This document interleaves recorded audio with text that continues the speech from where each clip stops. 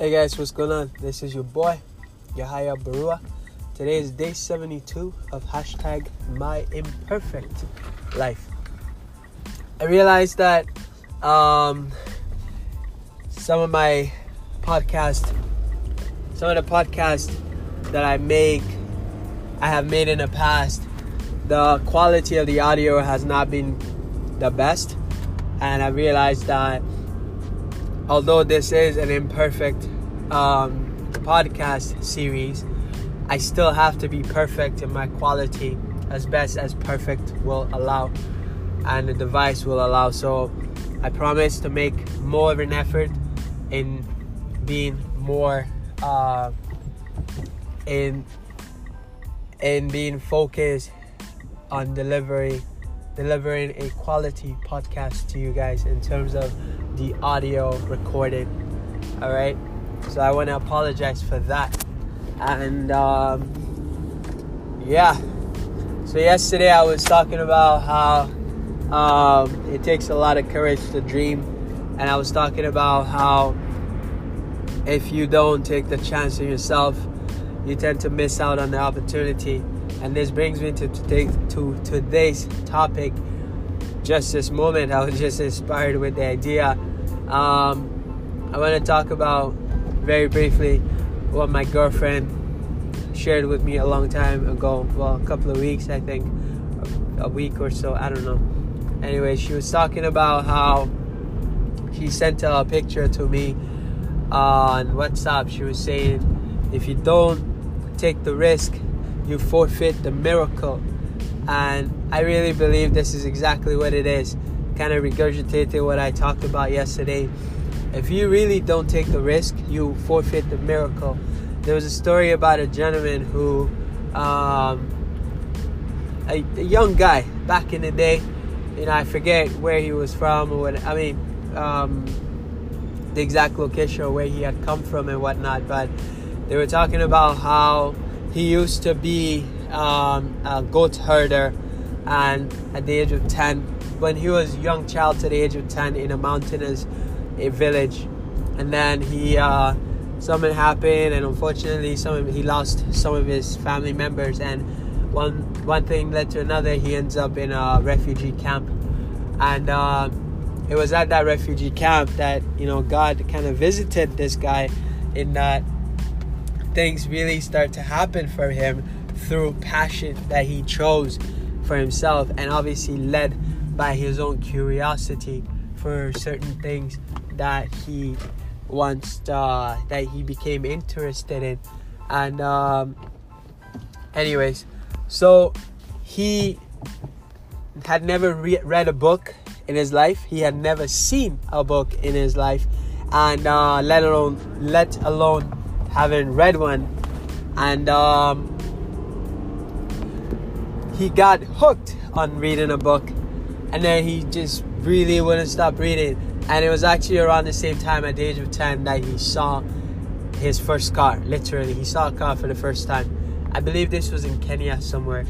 Anyway, some parts of it are some parts of that country is mountainous. Anyways, high above the sea level and whatnot. Again, I don't know the exact location. Moving on. So he started to read a lot, and then by the age of 13, he had read so much books. He fell in love with reading so much that he started a school in that refugee camp. One way and the other, an organization got a hold of the guy. They found him. They discovered him rather, and then upon discovering him, they sponsored him into a program that was in turn sponsored by Harvard University in that specific country and camp, I think. And then this guy excelled through that program, this educational program, very, very rapidly. And long story short, Harvard University ended up sponsoring this guy directly via a scholarship, I assume. So they brought him to America. A case of classic brain drain. And I'm not negating that, absolutely not. But anyways, they brought him to America, and then Upon arriving to America, he got started at Harvard.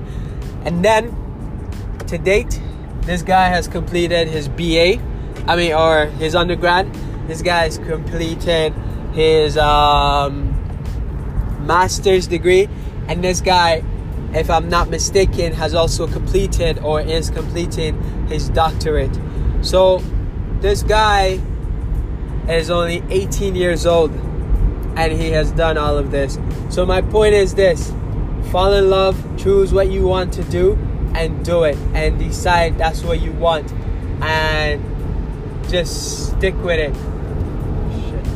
Because the moment you decide on what you want, and the moment you decide that you're going to do it, the moment you decide that you're going to realize whatever it is you set out to realize, you start to engage in the stream of happenings. Things start to happen, and whether or not you realize, those things are always there and they're gonna happen anyways, but you don't get to participate in them if you don't recognize and decide to take a chance on yourself by doing what you want to do, what you've always wanted to do. Hence, having that courage to take that dream, connecting from yesterday's audio podcast. So I wanted to share with you guys the importance by illustrating the story with that gentleman. I don't know his name. I don't know the accuracy or the full accuracy of the story. There was a lady that I was doing a book signing in Milton that shared it with me. I guess this is a classic case of broken telephone. Maybe the guy was a friggin' tea salesman or something, or maybe a tea farmer or something, and she was told he was a goat farmer, and maybe you guys might start saying he's a baker or something like that. So just Google him. I'm going to Google him. I told my cousin about him, and he Googled him, and he actually sent me the link. So I better check that out. But yeah, I would imagine you would Google 18-year-old Harvard grad student. Then maybe that might come up in that regards, in that search field. So yeah, anything is possible, guys. Anything is possible. And I'm faithful in my faith. The declaration is everything is possible through God. All you got to do is decide what you want, surrender it to God, and just take the steps that is necessary as you get along, as you get the steps as they appear before you.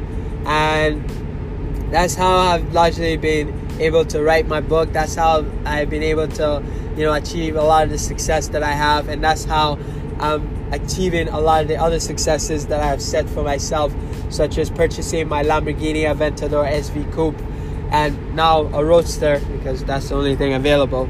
And also, purchasing my home and all the other things that I want to do. But also, most importantly, being able to be a giver. I give away, a good percentage of my income every single time I get paid, just because I go to Starbucks and I buy a gift card and I just say, hey, I'm buying people free drinks anonymously.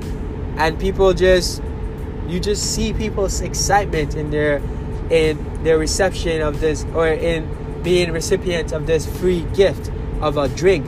They come, maybe they're here to spend $5 or $3 or whatever, but that's $5 they could be using elsewhere. All of a sudden, somebody, even if they are very, very wealthy, a gesture of a gift, a gesture of kindness in the form of a gift goes an absolute long way, because it inspires millionaires, billionaires, trillionaires, and the not so millionaire, trillionaire, billionaire person alike. So my idea is this: give so that you can receive so that you can give in the time of plenty, and give in the time of not so plenty. That being said, thanks for listening. strugglesofadreamer.com is my website. You already know the deal. If you don't already have my book, what are you waiting for? Struggles of a Dreamer. Get your signed copy and I will sign it for you. It's cold outside, or maybe it's hot outside where you are. I'll sign it for you so you can read it with a hot cocoa or a cold cocoa. Bye.